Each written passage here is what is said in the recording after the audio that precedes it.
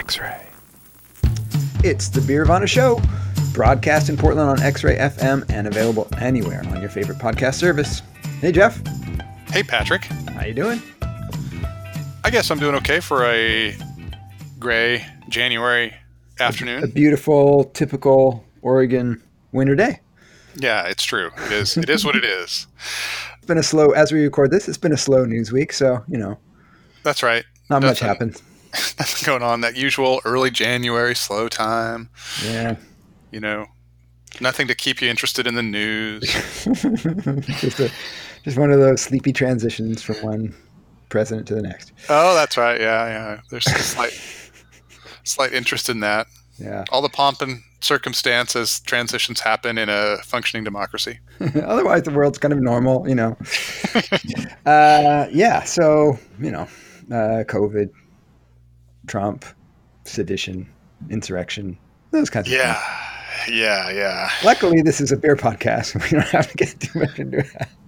It's true. I was on beer Twitter yesterday, I think, and I have two Twitter accounts. I have a beer Twitter and a politics Twitter account. And I was on beer Twitter, and I was scrolling through for about a minute before I realized that I was on beer Twitter and not politics Twitter. It's you know, it's just, this is dominating everything. So I don't know if anybody will listen to this podcast until it won't be out weeks from now. Yeah, it won't be out for a few days. So, you know, that's all right.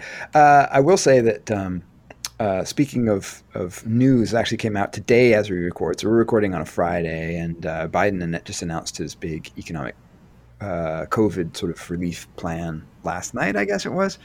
Right, his $1.9 trillion plan. $1.9 trillion plan, and big expansion, big funding for COVID relief, for vaccine distribution, unemployment insurance, on and on. I think it's fantastic.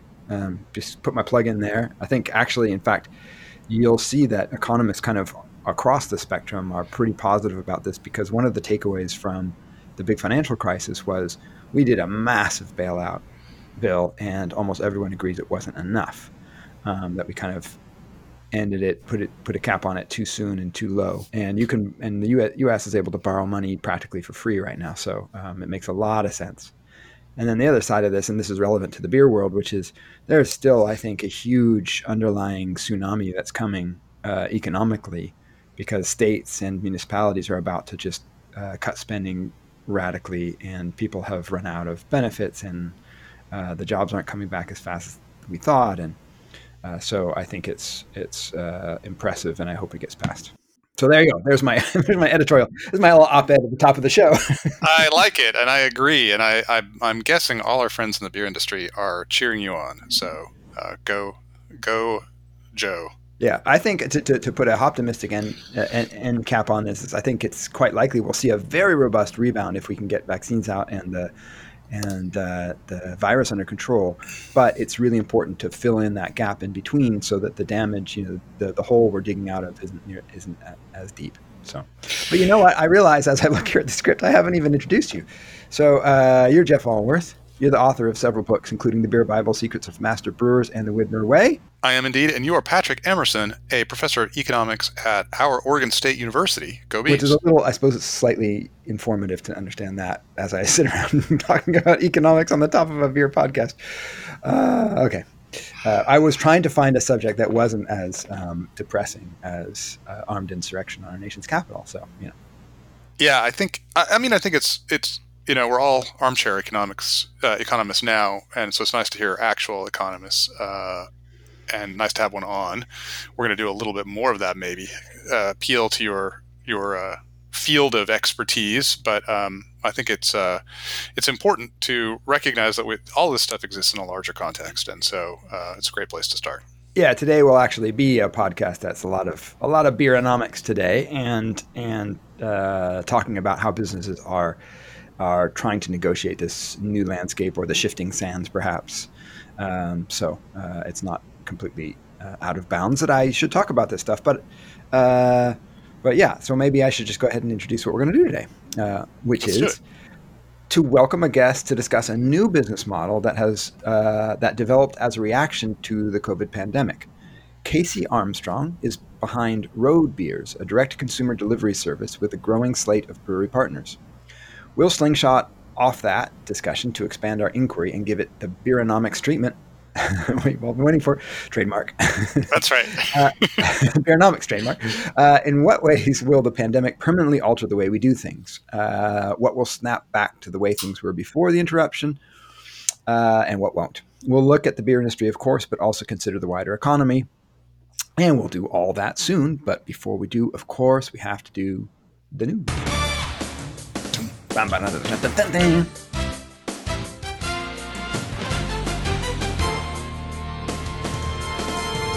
For this first show of 2021, we'd like to stick with complementary local news items.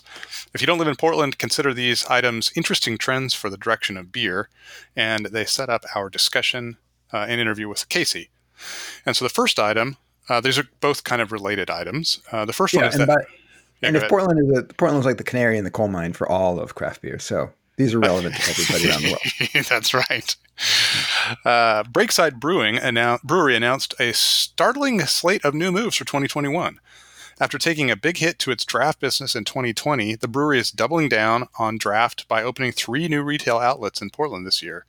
One in Beaverton, one in Lake Oswego, and in the outer East Portland on Southeast 82nd. These will join 3 current Breakside locations in Woodlawn in Northeast Portland, the production facility in Milwaukee, just south of Portland, and in Slabtown, just north of downtown. So they will be dotted all around the Portland metro area. Let's see. So we're talking, how many did you say? There's going to be 3 more to join 3? So there's going to be 6? That's right. That 3 plus 3, let's see. Oh man, I got to do 2 hands. 6. Okay. That's interesting. I think you told me that they were what, like 75% draft before the pandemic? Yeah, I think 70 is the number I remember. 70%, something like that, but heavily draft. And so they've had to pivot hard to packaging as much as they can. But I imagine that getting closer to consumer helps not only for draft, but also for packaging too. I imagine package sales will go out of those locations as well. Yeah, I think it should definitely be the plan, I would imagine. That's interesting. Yeah, it'll be interesting to talk to Casey today about his business model and compare and contrast these different approaches. Okay, so similarly, Upright Brewing, the incredibly accomplished but low-profile operation located in the basement of a building in a gritty stretch of Northeast Broadway, plans to open 2 new sites as well. The first will be in their current Left Bank building, but up above ground, and a second in an outer region of Northeast Portland on 71st and Prescott.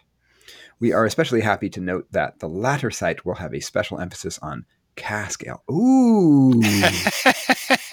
I was pretty sure you hadn't read to the end of that. No, I hadn't gone all the way down there. And you note in parentheses that owner Alex Ganoum joined us on Pod 73 if you're interested in learning more about Upright. That's right. And it's especially relevant because on that pod, he brought us some wonderful beer that he had just pulled off a cask. So if you recall, it was an ESB. I don't recall. I didn't recall that until you've mentioned it. So, yes, that's amazing and wonderful. It's far away from me, though. I know. It is a little bit inconvenient, but, it's a lot closer than Machine House. It is. It's a lot closer to Machine House in Seattle. That's true. That's fantastic. Yeah, well, I think it's interesting when we think about our future conversation and our conversation with Casey. I guess I'm surprised in one way and not surprised in another that despite the fact that breweries which had large draft footprints taking a massive hit because of COVID, they are doubling down. And I think it's an interesting, as we, even in this first part of this year when this is not going to be a lucrative source of income, they're still really wagering that this is the future of beer. So that's curious to me. And of course, which is funny when you think about the way that breweries expanded in like England, for example, and having a bunch of tied pubs, brewery associated pubs that they would sort of slowly expand out and send their beer to. So it's new, but sounds almost ancient. Yeah. You and I think so much alike. As I was preparing this script, I had the exact same thought and thought, I'm going to do a podcast. I'm going to do a blog post on the new tied house movement in America. So Well, yeah. you know what they say, Jeff. Simple minds think alike. Well, we got those. All right. Well, we should pivot now and get to our interview with Casey. We're actually recording this before we've talked to him, so we're going to take a quick break, and we will come back with Casey Armstrong.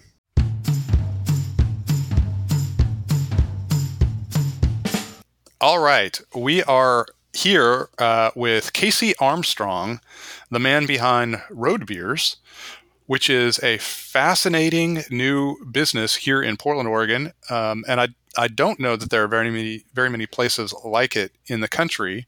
And it is one of those businesses that grew out of the opportunities COVID presented. Or I guess Casey may explain it as a necessity. Or challenges that COVID. Yeah. So we will hear all about that. But first, hello, Casey, and welcome. Hi. Thanks for having me on. Yeah, and I'd just say it was a maybe all the above: necessity, opportunity. Who else knows, right? Yeah. Yeah. Well, why don't you tell us? Just so people know, I'll give a thumbnail sketch of what Road Beers is very briefly, and then we'll have you explain how we got there, and then you'll give us a much longer description. So it is basically a direct-to-consumer delivery model in which you represent a number of different breweries, and people can order online, and then their beer appears the next day at their house. So that's basically what Road Beers is, but we want to hear what Road Beers is much more in depth than basically. So tell us how this thing started and how you came about the idea. Sure. That's basically as simple as it is. You order beer, and we show up at your door the next day. So that's kind of the the gist of it. But it really started kind of as you opened with, I own an event space here in Northwest Portland where we were really, all of 2019 highlighting different breweries, and we were running, between 7 and 10 and 14-day pop-ups with, local breweries, out-of-state breweries, hard-to-find breweries, kind of turning our space, which is just essentially a bar that I built as an event space, into an extension of their brand for, between 1 and 2 weeks. And then we'd rip all the branding down and redo it. And it's basically a rotating bar. So developed a lot of good relationships over the years. We started that in 2017. And when we got word of the shutdown, it was one of those things that, my background's in brand strategy and brand development. So I was like, hey, let's have some fun. Let's continue to kind of talk about beer as function, to stay relevant, really, to kind of service our regulars that we've created around the neighborhood, just to allow them to get what they need while they're staying, sheltered at home. And I created Road Beers. So I think we shut down on I think our last day at operating this function was the 14th. I created the brand on the 17th, and we launched on the 20th, I think is what the actual timeline is. We're talking March here, March, 2020. Yeah. Sorry, March 2020. And we did as quickly as we could, and operating off a cell phone, just kind of hey, here we're Road Beers, and we'll bring you some beer. You can order, prior and pick it up, kind of like a bottle shop would. And literally, I think in the first day, we ran out all of our beer. And we had about 17 deliveries and another 13 or 15 pickups, somewhere around that number. And I was like, okay, I guess this is going to have to get a little more serious now. So we kind of, thought of it as a relevancy idea, obviously a necessity from a relevant, to stay relevant, but also to sell beer and continue to support the community that I love, which is the brewing community.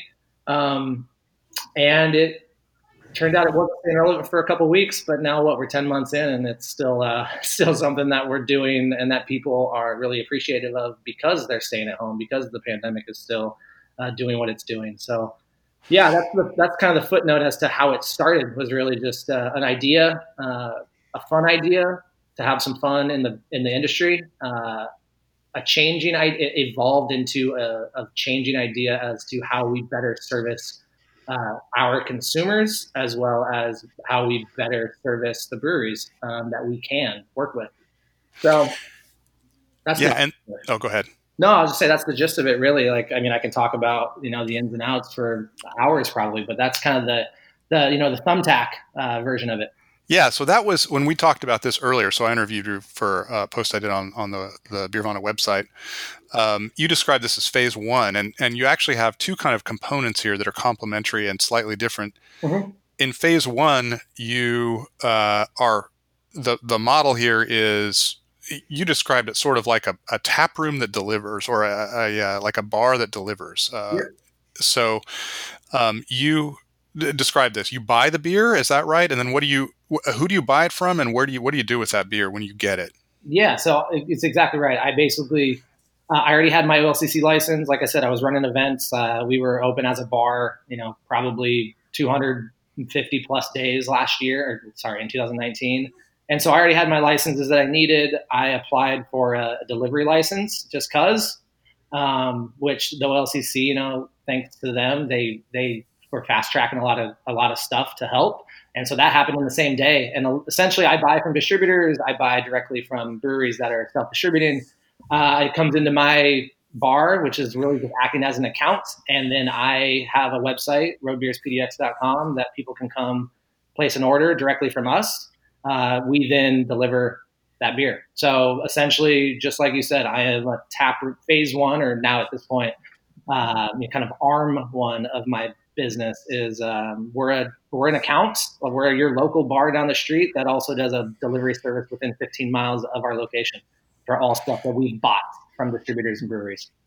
Gotcha. And you could conceivably buy any beer that's available in Oregon then for this part of the service. Exactly. So yeah, this service, and we'll get into kind of what phase two ended up being, I'm sure, but this service is something that I see being a lower percentage of our business as we evolve, but it will never go away because, realistically, I'm supporting Pacific Northwest breweries, so that I can't, to do what I want to do, I can't completely get rid of that side of my business, because then I can't bring in the Boss Ramblers out of Bend, which has been super fun to work with Matt Maletta and the guys over at Day One Distributing with Robbie Rhoda. I can't necessarily work with them because I can't deliver their beer here as I am doing in phase two. So that side of my business, from supporting Seattle brewery and Washington breweries in general, Oregon breweries outside of Portland, will continue to stay alive. And, we're in the process right now of actually finding a different space, because I can't run all of it out of my bar right now, because, hopefully soon, knock on wood here, we'll be opening back up to doing what we were doing pre-COVID. So yeah.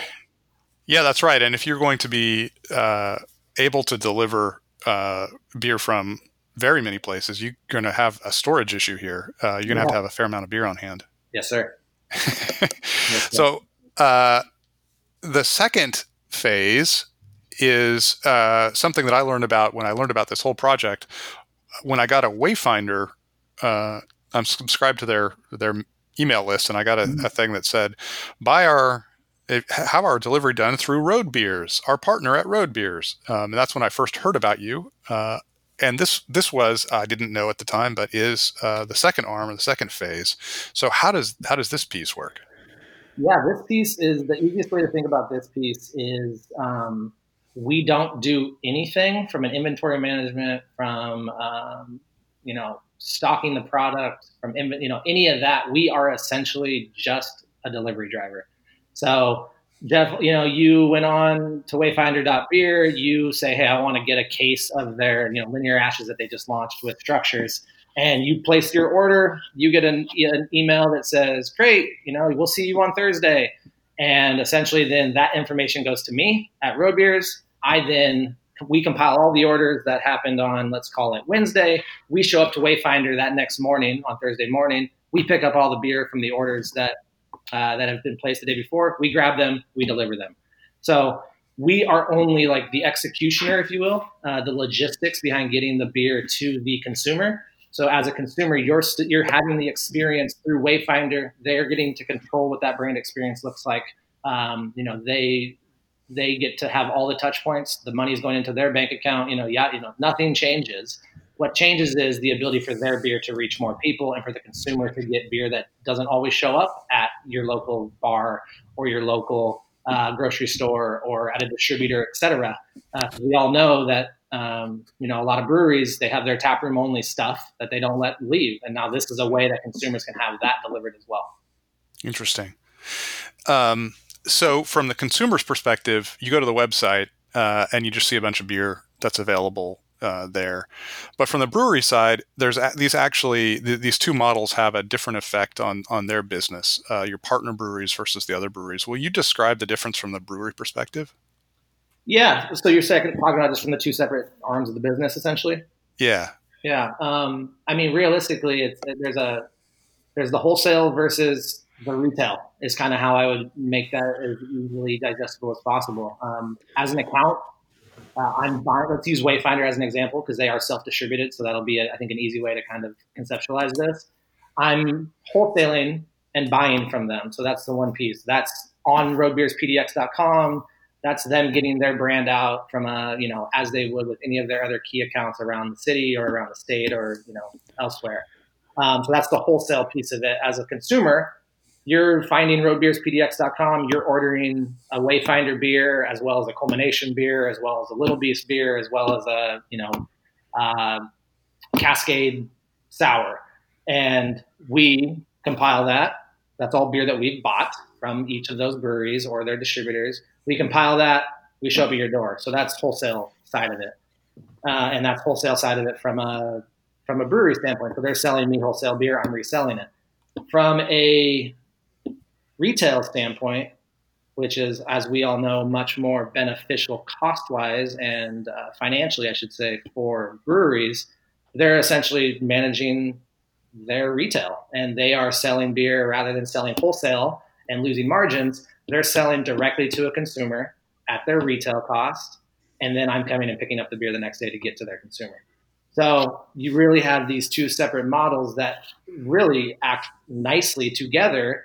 It allows brands and breweries to grow their footprints in local bars, restaurants, and grocery, hopefully, once they get there, as well as a direct-to-consumer approach where they're controlling their margins, where they're controlling all that information, all that, the dollars that they're making. And I'm essentially just taking a delivery fee and a service fee off the top. So it's a lot more financially beneficial, the retail side of it, which we all can, I think, agree on. Because they're selling directly to consumer and they get to control those margins. So that's kind of the two pieces on how I work with a brewery. And I must say that just because I partner with Wayfinder on the delivery standpoint doesn't mean that I completely stop buying their product. So I have, I think I have 3 or 4 different SKUs from Wayfinder on my road beer side as well that I've purchased from them. So I think it's my duty as a business owner in this industry to not just find ways to benefit my business, but also to find ways to benefit the industry's businesses. And in this case, I'm never going to stop buying Wayfinder because it's just another way for me to support. As well as, the last thing I'll say about that, I understand that consumers don't always want to shop one brand. And if you're shopping Wayfinder.beer and you're expecting delivery from Road Beers, you would have to buy some from Wayfinder.beer and then go to Culmination.com or CulminationBrewing.com and buy some from them. Whereas you can also just go to RoadBeersPDX.com and shop like you would a grocery store, if you will, from a beer standpoint. So there's benefits, there's pros to both sides of the business, both for the consumer and for the brewery. And we should give a shout out to the brewery partners that you're working with. Those are Culmination, Little Beast, Wayfinder. Is there anyone that I don't know about that you've added? Yeah, we just added 2 this week. We added Unicorn Brewing, actually. Been working with Zach on that. He's super stoked to have us, very, nano brewery. I'm excited to partner with them and again, help service their consumers as well as potentially help them grow. So we just added Unicorn and we just added Laurelwood, actually. Working with Andy Schaefer over there. And those both launched on Thursday. So excellent. Yeah. So we're up to 5. We have a couple other irons in the fire. I think that, we don't want to be pushy. I want this to be something that is mutually beneficial. I want this to be something that the breweries see value in. So yeah, we're doing our best to kind of just service the people that are interested in it, either taking delivery off of their hands or adding delivery to their services, because not everyone's still doing delivery. Patrick, I've guided us through this to try to tee it up so that you can ask your econ questions. Do you have some some Well, questions I here. don't know if I have any particular econ questions. What I was interested to know is how you see your business lasting through and potentially evolving in a post-COVID world. Do you think is this still going to be something consumers demand? I mean, my bullheadish side says obviously, because I don't want to like sell my business out. Hopefully in the next 3 months when everything kind of goes back to quote unquote normal. But no, I'm very confident that, and I think I said this to Jeff in our interview initially. Like, I believe that consumers are creatures of convenience. Mm-hmm. I think that we as individuals look at the best way in which we can, I guess, go about our days. And if that means doing what we're doing and then having beer delivered at your door is the way in which you define convenience, then I think that it's going to continue. I Yeah. think I just believe that there's going to be a change in all of us as the cities and states and country and world really opens back up. There's going to be an initial like change, because I think everyone, whether you go out or you don't at all, you're establishing some form of cabin fever. But in that same breath, you're establishing some sort of the new norm. And I can't imagine, and I won't subscribe to the fact that like once people can go to new seasons again, and no dig against them, obviously, but go to new seasons again to buy their beer, that they're going to completely forget about road beers. And the reason, again, I say that is because you can't find everything that we offer at new seasons. Yeah. And I agree. I'm inclined to agree that we're learning new things and about convenience as well. One tricky aspect of your business, I imagine, is that is it true that you need to have someone accept the delivery who's got an ID and all? Yeah, there's. I'll answer that question carefully. There. Yeah. Don't worry, nobody's listening. That's right. No. So yes and yes. We have to, for lack of a better term, we have to prove age, right? And whether that's through an age gate on, like you have the age gates on websites that say you can't view this unless you're 21. Right. Or whether that happens in the ordering process, or whether that happens in the delivery process, we have to check that box. Right. So I know what question you're thinking is, once everyone goes back and isn't at home 24 hours a day. Exactly. Yeah. How does that change our business model? And I think that we're already starting to think about that. We're starting to think about, again, age gating the right things. Adding there's technology out there where you can verify age, not just by clicking a yes button, but providing certain information.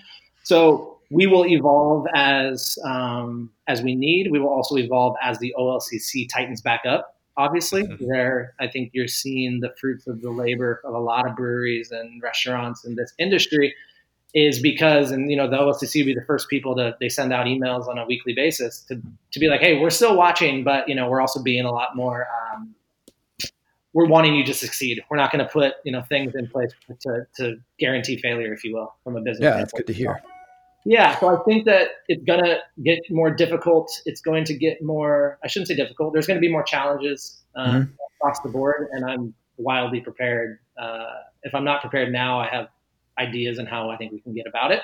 So yes, that will be a challenge. That will be a hurdle that we will continue to address. I'm curious too, in the ordering habits, are you seeing people that are coming on for specific beers and making smaller orders, or are people doing a kind of habituating themselves to order bigger things, once a week or twice, once every 2 or 3 weeks or whatever? It's a really good question, because with Road Beers, like our, let's call it our site with Road Beers PDX, we see a lot of like 2, 3, 4, I'd say like our average bucket, if you will, is probably like 3-4 packs, which 3-4 packs in a household is, depending on how you're drinking them, it's maybe lasting a couple nights, maybe it lasts you a week. Obviously there's changes in a lot of things, but we see kind of like 3-4 packs being our bucket, if you will. Now that we're delivering a lot more beer for breweries, you see those. I mean, this just is an ode to brand loyalty. I mean, there's cases, people are buying cases of new products. I think I delivered a Wayfinder delivery, or we had it delivered where someone bought 4 cases. And I'm like, and I haven't seen their name pop up in the ordering again, and that was probably 2 weeks ago. Like if they were doing that on a weekly basis, I'd be like, huh, interesting. But yeah, so it's a interesting question because I'd say from a road beer's perspective, it's more the former. So smaller orders when new things come in versus with the breweries, it's more the latter, which is like larger kind of stock ups, if you will. Mhm. Huh. Yeah, I think going forward, it's going to be post-COVID. It's going to be interesting to see how these habits develop and change and mutate Right. and all that. Yeah. Patrick, do you have anything more before we? Well, the other question I had, I was just sort of thinking like big picture. There's always a big conundrum for breweries like Wayfinder whether to sign up with a distributor or whether to self distribute. And it seems like you're providing kind of a third way that might be really appealing to a lot of small new breweries as a way to reach consumers, but not have to like employ drivers and have delivery vans and stuff. And do you think that a third wave might be to start doing the delivery of kegs to bars once we finish, or that would then you become sort of just like a distributor? Yeah, that's when I become a distributor, and Yeah. I'm not interested in that. Right. Mostly, I think that I come from the supply. I come from the supplier side, so I've done brand work with Craft Brew Alliance, so Widmer, Omission is the two brands I worked on there, and then I went to Pabst, and then I got Mhm. into the liquor industry with Hood River Distillers.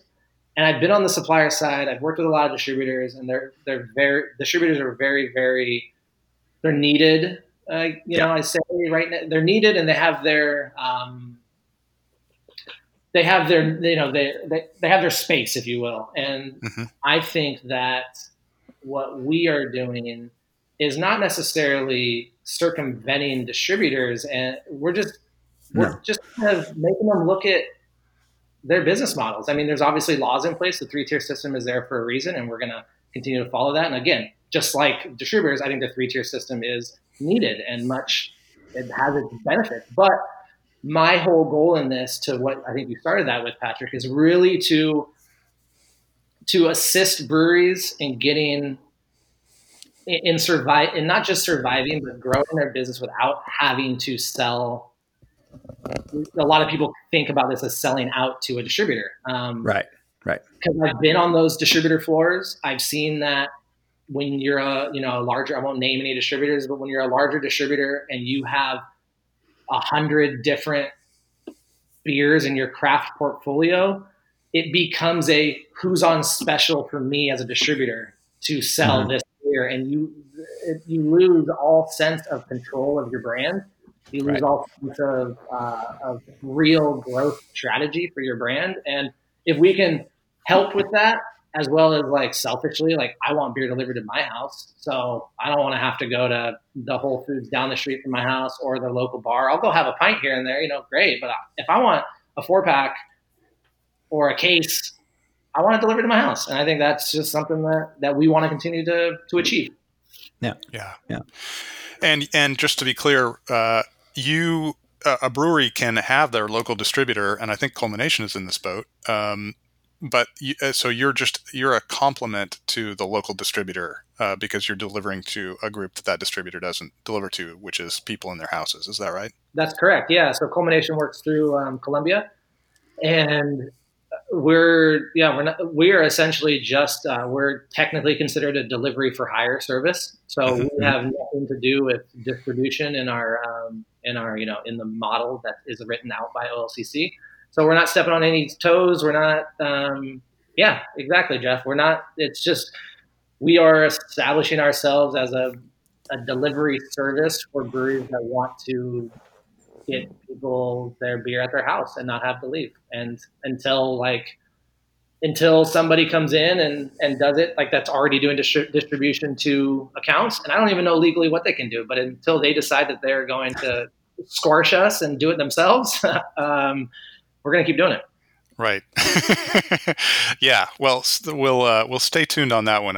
Like you said, there are this is an emerging business model, and the OLCC doesn't know what to do with it. Distributors don't know what to do with it. Breweries are just discovering it. So it's this is one of those moments where COVID has revealed a seam in the market that we didn't even know existed.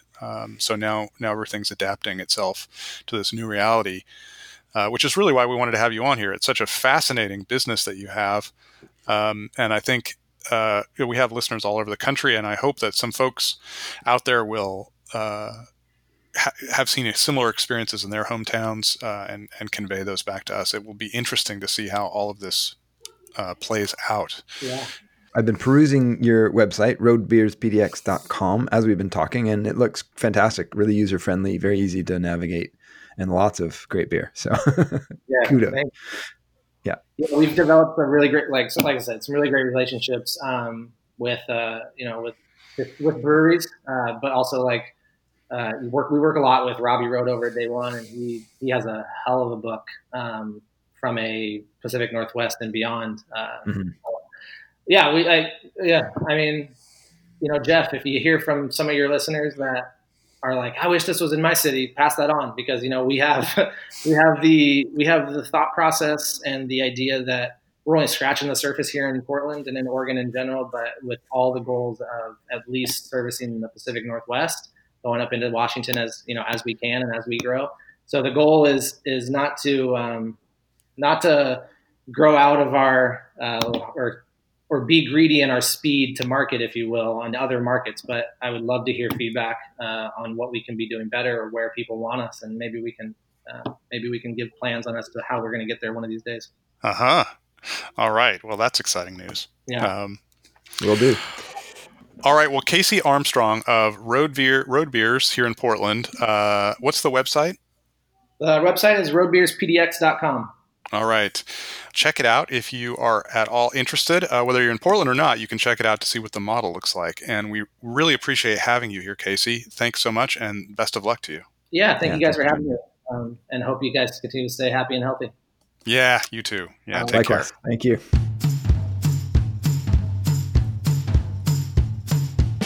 All right. And once again, thank you very much to Casey Armstrong of Road Beers PDX. If you are in the Portland area, you should check them out. roadbeerspdx.com. It's a cool website. Lots of great beer on there. Indeed. That was such an interesting development that Casey stumbled across, which I got to think there's just no chance that was going to happen if COVID doesn't happen. No, absolutely. It's a pivot. It'll be interesting to see how it remains, evolves, diminishes after COVID. But I will say that I have done some home delivery orders, but they were direct to particular breweries. And the idea that you could get a few different breweries' products delivered to you is fantastic. I think it's a great idea. I didn't ask him because this occurred to me after we talked to him. It occurs to me right now. I wonder the sort of the relative competition he sees from a service like Instacart, where someone will go do your shopping for you at a grocery store, but you could also order beer that way as well. So I wonder what he thinks about that, but I didn't think to ask him at the time. Right. And the one question I think that is out there is how. I think it's a great business model, and I do think he's right that convenience will compel many people to continue. But I do wonder how many people are going to want to continue to order separately from different product categories across a wide range. It can become kind of convoluted, which is why stores exist in the first place. Yeah, although I'll say that as someone who's tried like Instacart and tried, and I've also been doing. I tried Instacart and stopped because that didn't go well for me. And now what I've been doing is curbside pickup from grocery stores. We can talk about sort of the economics of all this, but one of the things that I found is that beer is not a great thing to buy for those services because stores are sort of, I imagine this is partly their relationship with distributors when they often just kind of turn over their parts of their cooler to distributors to stock. And so they're not great about putting beers they have on there. Beers they do have on there, they will often not have when you order them, and they're trying to fill your order. And then in my case, because I did this yesterday, you might order a beer and get a different beer instead, not because they replaced it intentionally, but because they made a mistake. But this one, by the way, I'll riff because I want to open a beer and drink. Yes, So, I was waiting for you to take a break because I was going to go. Yeah. So this one was a happy accident, actually. So I was ordering my Ecliptic Phaser Hazy IPA because, as you know, it's kind of my go-to post-workout beverage where I infuse it with fresh lemonade. Sometimes I'll have it on its own too, but that's listeners of the pod are well aware of this. Yes, but so instead, they accidentally gave me a beer I didn't even know existed. It's Filament Winter IPA, which from Ecliptic. Which is amazing because my favorite winter beer of all time was a beer that John Harris, the Ecliptic brewmaster, guru, head, everything. I don't know exactly all the titles he has, but the guy who basically is Ecliptic, he used to brew something when he was at Full Sail called Wreck the Halls, which is basically a winter IPA, and it's lovely, and I love it. I've loved it, and I think actually they're still pumping it out once at the right time, but I missed it this year. So I'll be interested to try this. This one is interesting because it's a winter a winter IPA brewed with tangerine. Very nice. So here we go. So there you have it. So what I was going to say is those services aren't great for little niche areas. If you're really like into beer, it's probably not going to do it for you. And the other thing I'll say is kind of broadening out and just talking about the economics of COVID and post-COVID, particularly in the retail space, is that I think that there's a lot of, I'm a little bit skeptical about how much of this stuff is going to persist, but there are some things I think that will have a permanent change because there are a lot of like switching costs that often keep us doing the things we've always done because you have to make a big upfront cost to switch to something else.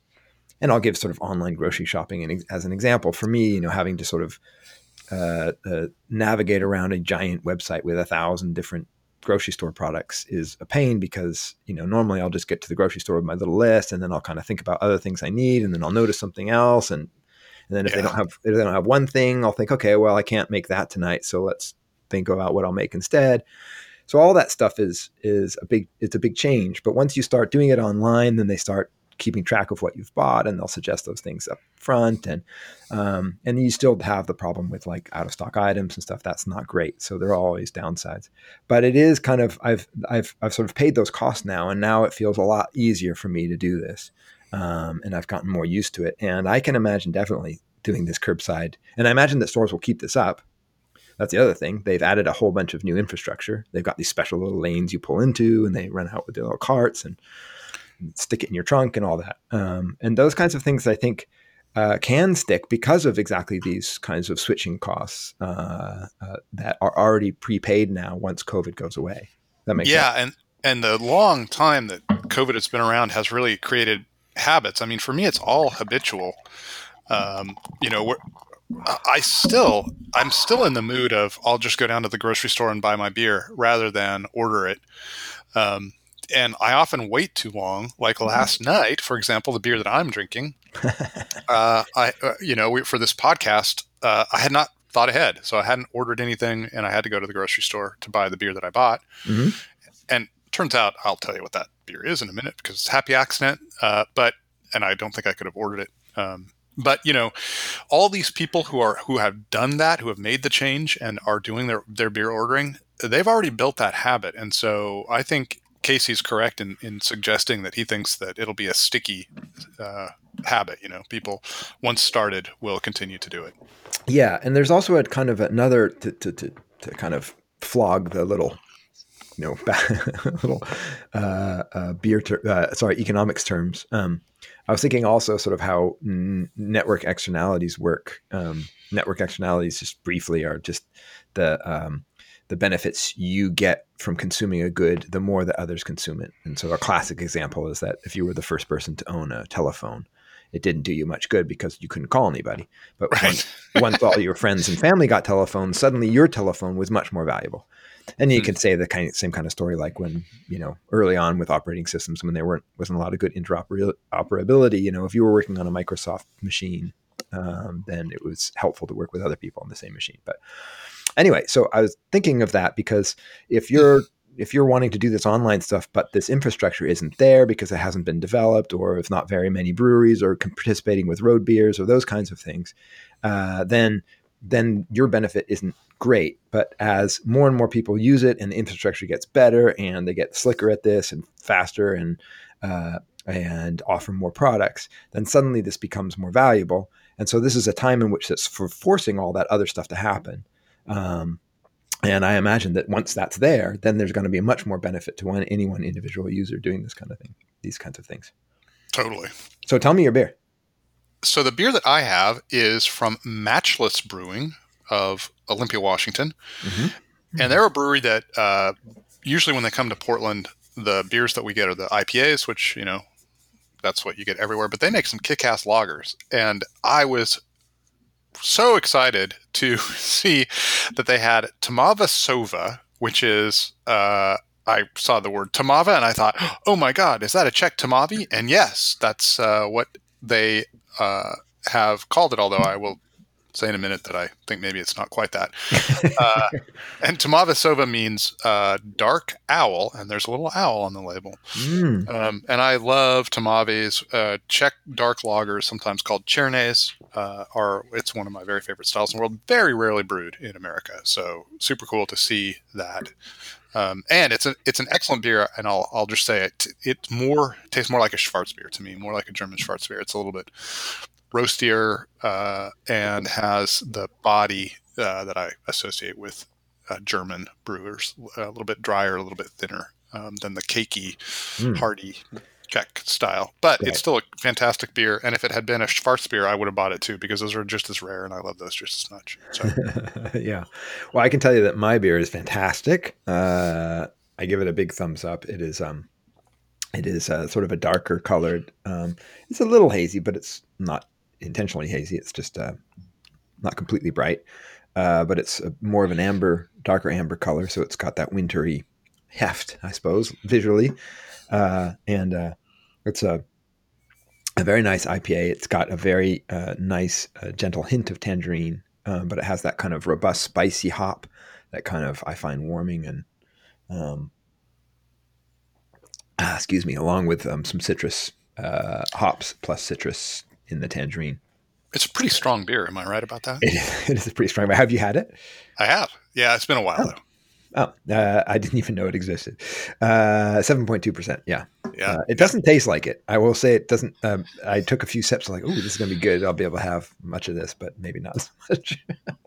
There you go. Well, but I probably it's winter. Yeah. It's winter beer, so strong beer. It's not quite like the Wreck the Halls. It's not quite as sort of spicy and warming in that sense, but it's got a nice sort of old school / new school hoppiness. So it's got some spicy, bitter hop back, and then some bright, more citrusy hops on top with some tangerine. So I like it. So to get back to the topic, I wondered. I threw this at you, and I don't know how excited you are about this topic, but we're talking on Zencastr. We're recording this on Zencastr, which is it's like an internet studio. And if we were not recording a podcast, you and I would probably be on Zoom, which existed before COVID started, but nobody used it. And Casey's project with Road Beers is another example of things that there was no barrier to these models existing, but we just weren't doing them. Well, there was no necessity either. So yeah. So I was wondering, how many things in the economy are like that, and what do you foresee as changes? This is going to be a well over a year-long interruption in terms of other sectors. And I texted you a few things. I mentioned, global supply chains, which for a while looked like they might be interrupted. Online shopping and retail, which we've just been talking about. Energy demand, how is this affecting the need for oil, shale, and fracking versus green stuff? Education, physical geography of offices. Are people going back to offices? So just like all these things. And in other words, you want me to know, how is the world going to be different globally in every category you can think of. I do. Let me try. You're a professor of economics. Is that wrong for me to demand that? Let me try to take it in a few little chunks, and I'll disappoint you and not be Nostradamus. But I'll give you some of my thoughts. And these are just thoughts, by the way. These are not like driven by data, right? This is as the mind of an economist. I tend to think that we were in an equilibrium before. And that equilibrium, well, let's take global supply chains, for example. Okay, so we were in a global equilibrium before, and that has been disrupted a bit. There's sort of supply disruptions, there's trade disruptions, all these things that happened with COVID. There was also an administration that was more sort of protectionist in terms of trade regulations as well prior to COVID. And so actually I think that there's two things that are going to happen post-COVID is I think all of those economic incentives to have a global supply chain rather than do things locally aren't really going to have changed very much. They'll change a little bit, and there's a little more risk involved. I think firms might price in a little more risk. Like they might think, well, it's a little more expensive to have it coming from China because there is a chance that the supply chain will be disrupted. And so I imagine that companies will do more contingency planning and have maybe a local supplier in mind or some way to deal with disruptions a little more robust than they had before. But I actually don't think it's going to have a big impact in terms of these global supply chains. And I think that's also especially true in the sense that I imagine the new administration coming in is probably going to be a little less protectionist. And so we'll probably not engage as much in trade wars and make those supply chains a little bit less expensive that way. So I actually think that that there isn't going to be a big impact. That's just my personal opinion. And that's based on the fact that I think that economic forces are strong and they're persistent, and those things haven't really changed fundamentally. They won't have changed fundamentally once we're back to normal. All right. I'm walking over here to the door to pick up some UPS. So carry on. Keep talking. Okay. So speaking of supply chains. Yeah. Oh, okay. Don't worry. I'll just carry on. You just take care of your business. Actually, I kind of like this. It's kind of like cinema verite.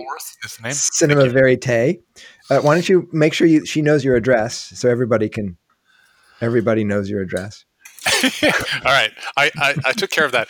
I'd already gotten one of the slips on the door, so I didn't want to lose out on that package. So thank you, everyone. Sorry. No, this is podcasting verite. It is. Yes. Okay. So then the other thing is, though, I do think that consumer habits are likely to change in ways that we've already talked about. But there are a couple of other, I've talked about network externalities. I think that these networks are going to be more robust and more valuable. So these, I gave this curbside shopping example.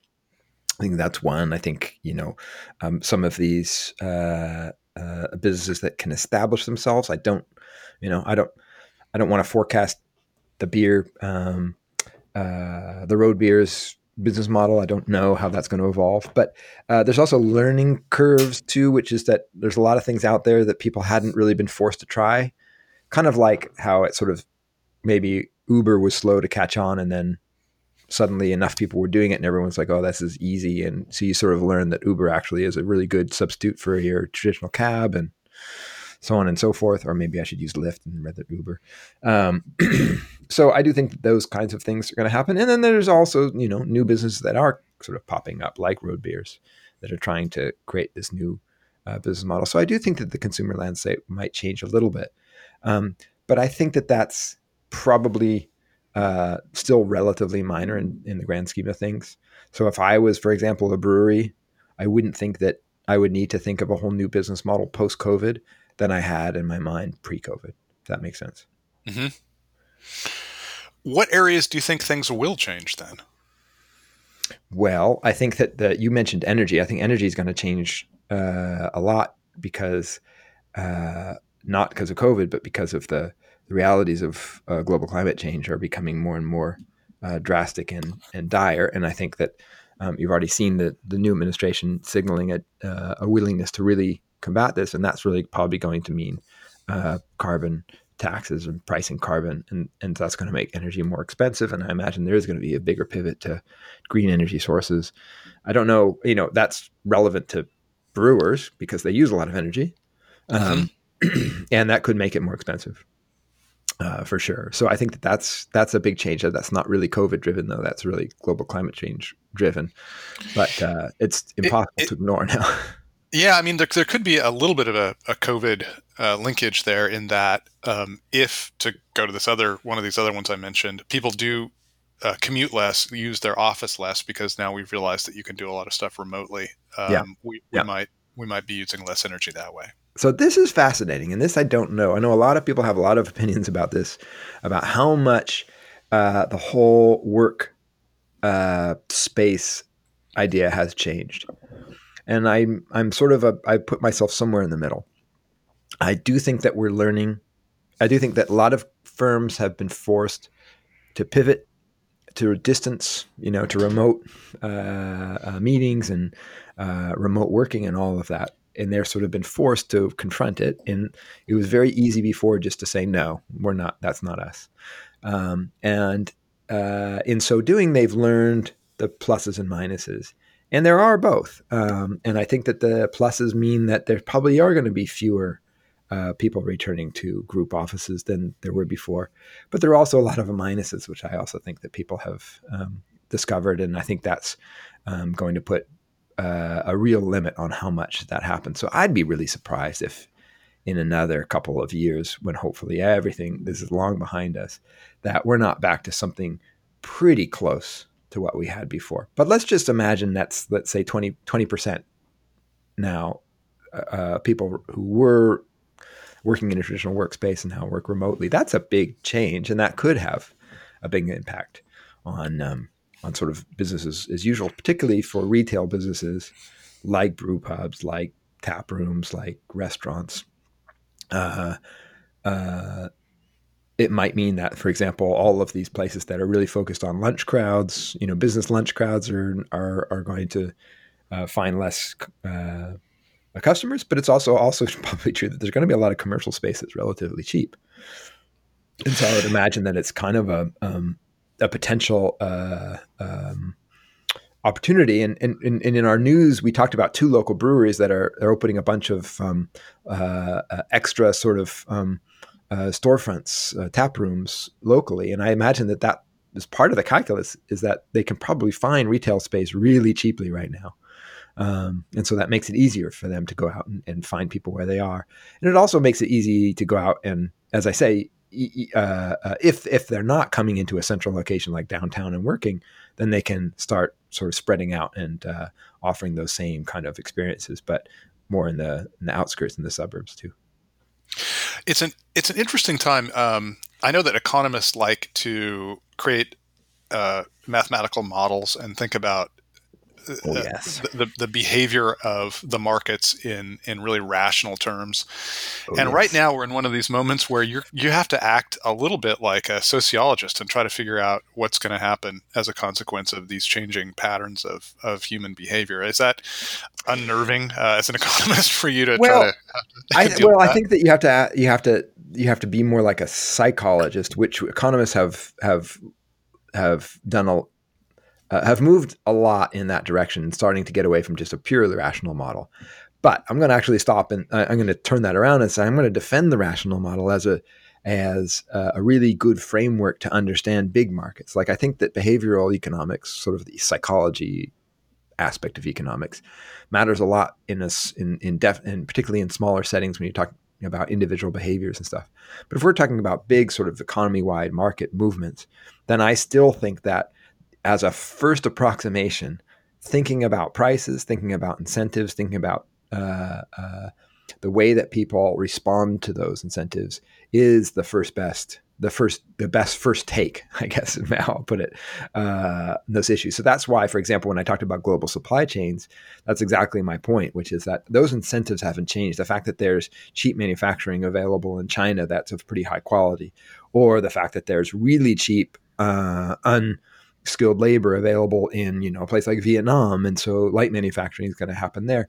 Those kinds of incentives haven't changed, and even if those supply chains got disrupted, people are still in mass pretty predictable. And so I think that's kind of the mind of an economist, and that's kind of how I think. So I don't think I have to pivot too much, but there are ways, and this is my point about things like learning curves and network externalities and switching costs. There are ways in which our own behaviors change those prices, right? Right. So now that I've gone to Fred Meyer a number of times and done their online shopping and curbside delivery, that cost has gone way down for me. So the next time I do it, it's really much less expensive. And so that's my point, is that once we've started seeing those behaviors, that consumer behaviors change, and that actually changes their own prices. I'm trying to be clear. I hope that makes sense. It does make sense. When you're confronted with the question, I think of the remote working thing is a really interesting one, because there's businesses have two incentives there, right? Mm-hmm. One incentive is if you allow remote offices, you expand radically the pool of workers you can have. You can get a lot better. You can find the best and brightest all over the world. So there's a lot of advantage there. But you also, and if you have fewer offices, it's a lot cheaper. But then you also have the disadvantage of not being able to work together. And there are a lot of important reasons why you want to be in the same physical space. So as an economist, you're looking at these two ways things can go. How do you make predictions when you're confronted with something like that? Yeah. Well, both are true. And that's why I was sort of talking about the pluses and minuses of remote working. For firms in which it's hard to monitor and hard to track productivity, then it becomes harder the more diverse and more sort of unobservable are your workers. And I'm using very sort of, stark impersonal terms, but that's kind of the, one of those issues. People respond to incentives, and if all of a sudden the cost of, not working very hard is reduced because you're just at home and no one's watching anyway, then you can imagine that there's significant productivity concerns with remote work. And so I think that for a short period of time, you might not see those productivity losses, but I think over a long period, you might see those productivity losses more. And then I'm going to turn to something that we know from trade in economics. In economics, one of the oldest models of trade, and this isn't this is purely descriptive model. It's just a way to make sense of the data we get. And it's called the gravity model. And it's just like it sounds, which is if you think about trade flows between two countries, what are the things that determine those flows? And the gravity model takes into account distance, right? Because distance matters in terms of gravitational attraction, and size, mass matters in terms of gravitational attraction. And so this sort of the size of the economy and how far away are two big predictors of trade flows between countries. And that's really interesting because that model hasn't broken down over the last 20, 30 years, as you might expect, as trade has become less, as transport has become less expensive, as electronic communication has grown, as it's easier to deal with people across vast distances. It hasn't really broken down the fact that proximity matters a lot. And I think that's true in a lot of workplaces as well. I think there's a lot that happens among people who work together physically that we might not appreciate as much, and that I think that we are learning to appreciate more. You mentioned education as well, and I think that's an issue too. I'm working really hard to try to deliver a good class through a computer, through Zoom, but it's not the same pedagogical learning environment as us all together in a class, talking together and having a conversation that I'm leading and that I'm sort of adding to information stuff. So I am a little bit of a skeptic about how effective all of these tools are, like Zoom, to making remote work really effective. And I suspect, that's why I was saying before, I suspect that we'll end up seeing a lot of places going back to the old ways. But now there are certain firms, especially in places that are really expensive, like the Bay Area, right, who are now kind of probably think really hard about what people we need around and what people can be distant. And right, so hybrid models. Yeah, so I expect that actually probably to happen more. In a place like Portland, maybe not quite as much of an incentive. And in a place like in the Midwest, for example, where it's a lot less expensive, then you'd expect maybe that there'd be even less incentive there. Well, this is all super fascinating. I'm really glad we have you on board because I find all this super fascinating. I think probably many people are looking at the world right now and, it's been horrible. COVID's been horrible. And yet, weirdly, there's this weird, these interesting things that are cropping up that are changing society. And it's kind of interesting. So, well, for a social science researcher, this is like one amazingly fantastic natural experiment. Yeah. There's a million papers are going to be written from this 1 year period. So yeah, and actually we'll learn so much. I don't want to be ghoulish yet. On the other hand, it is nice that there are some advantages to this horrible situation. Yeah, as because you've worked in social science research as well, that if on a day-to-day basis it's really hard to disentangle causation from correlation, and so often we look for these kinds of big events that cause a big disruption, and then you can sort of see the changes that occur from it. So that's right, and you can really isolate certain variables in a way that you couldn't before. Yeah. Exactly. Yeah.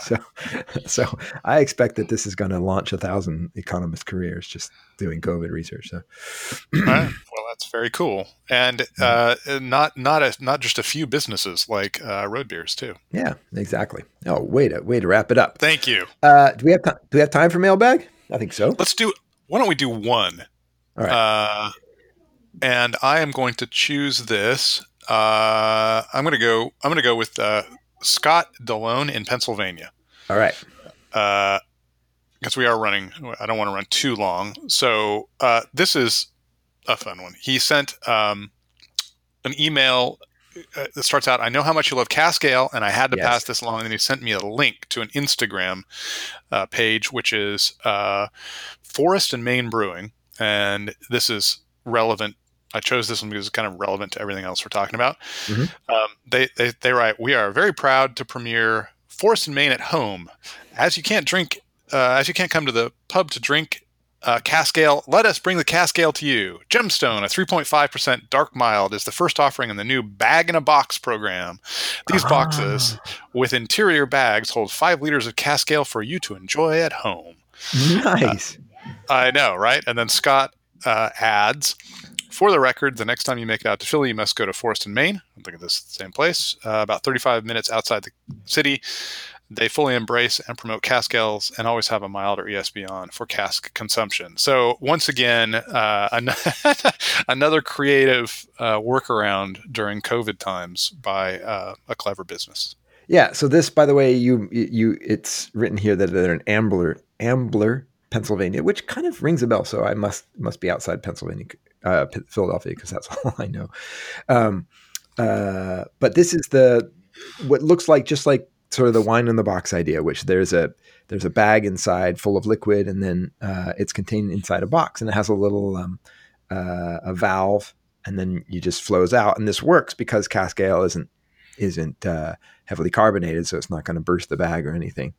Right, and we don't have enough information from this Instagram post to know what they're doing for the bung and the spile and all that, but presumably something. Well, they've got. The thing about the bag is you can make sure there's no air in there, and then as it dispenses, the bag just crumples so it doesn't add air on top. And so you're right. Right. So I imagine that it keeps pretty fresh. I don't know how long it keeps fresh, but man, if I was in Pennsylvania, I would be definitely trying this. It's very cool. Actually, that's an interesting idea. If it does provide relative freshness for a longer period of time, it's a pretty clever workaround and doesn't lose carbonation. You know, it's actually and only. It will only work for Cask Ale. It wouldn't work for a normally carbonated beer. Right. But it's perfect for Cask Ale as long as you can fill it and get the air out. Then you're probably in pretty good shape. Yeah. Yeah, and not only is it perfect for Cask Ale, but it solves a problem that Cask Ale presents, which is this problem of it being so perishable. So possibly you could, I don't know, maybe you put this in the fridge, you can actually drink 5 liters of it before it goes bad.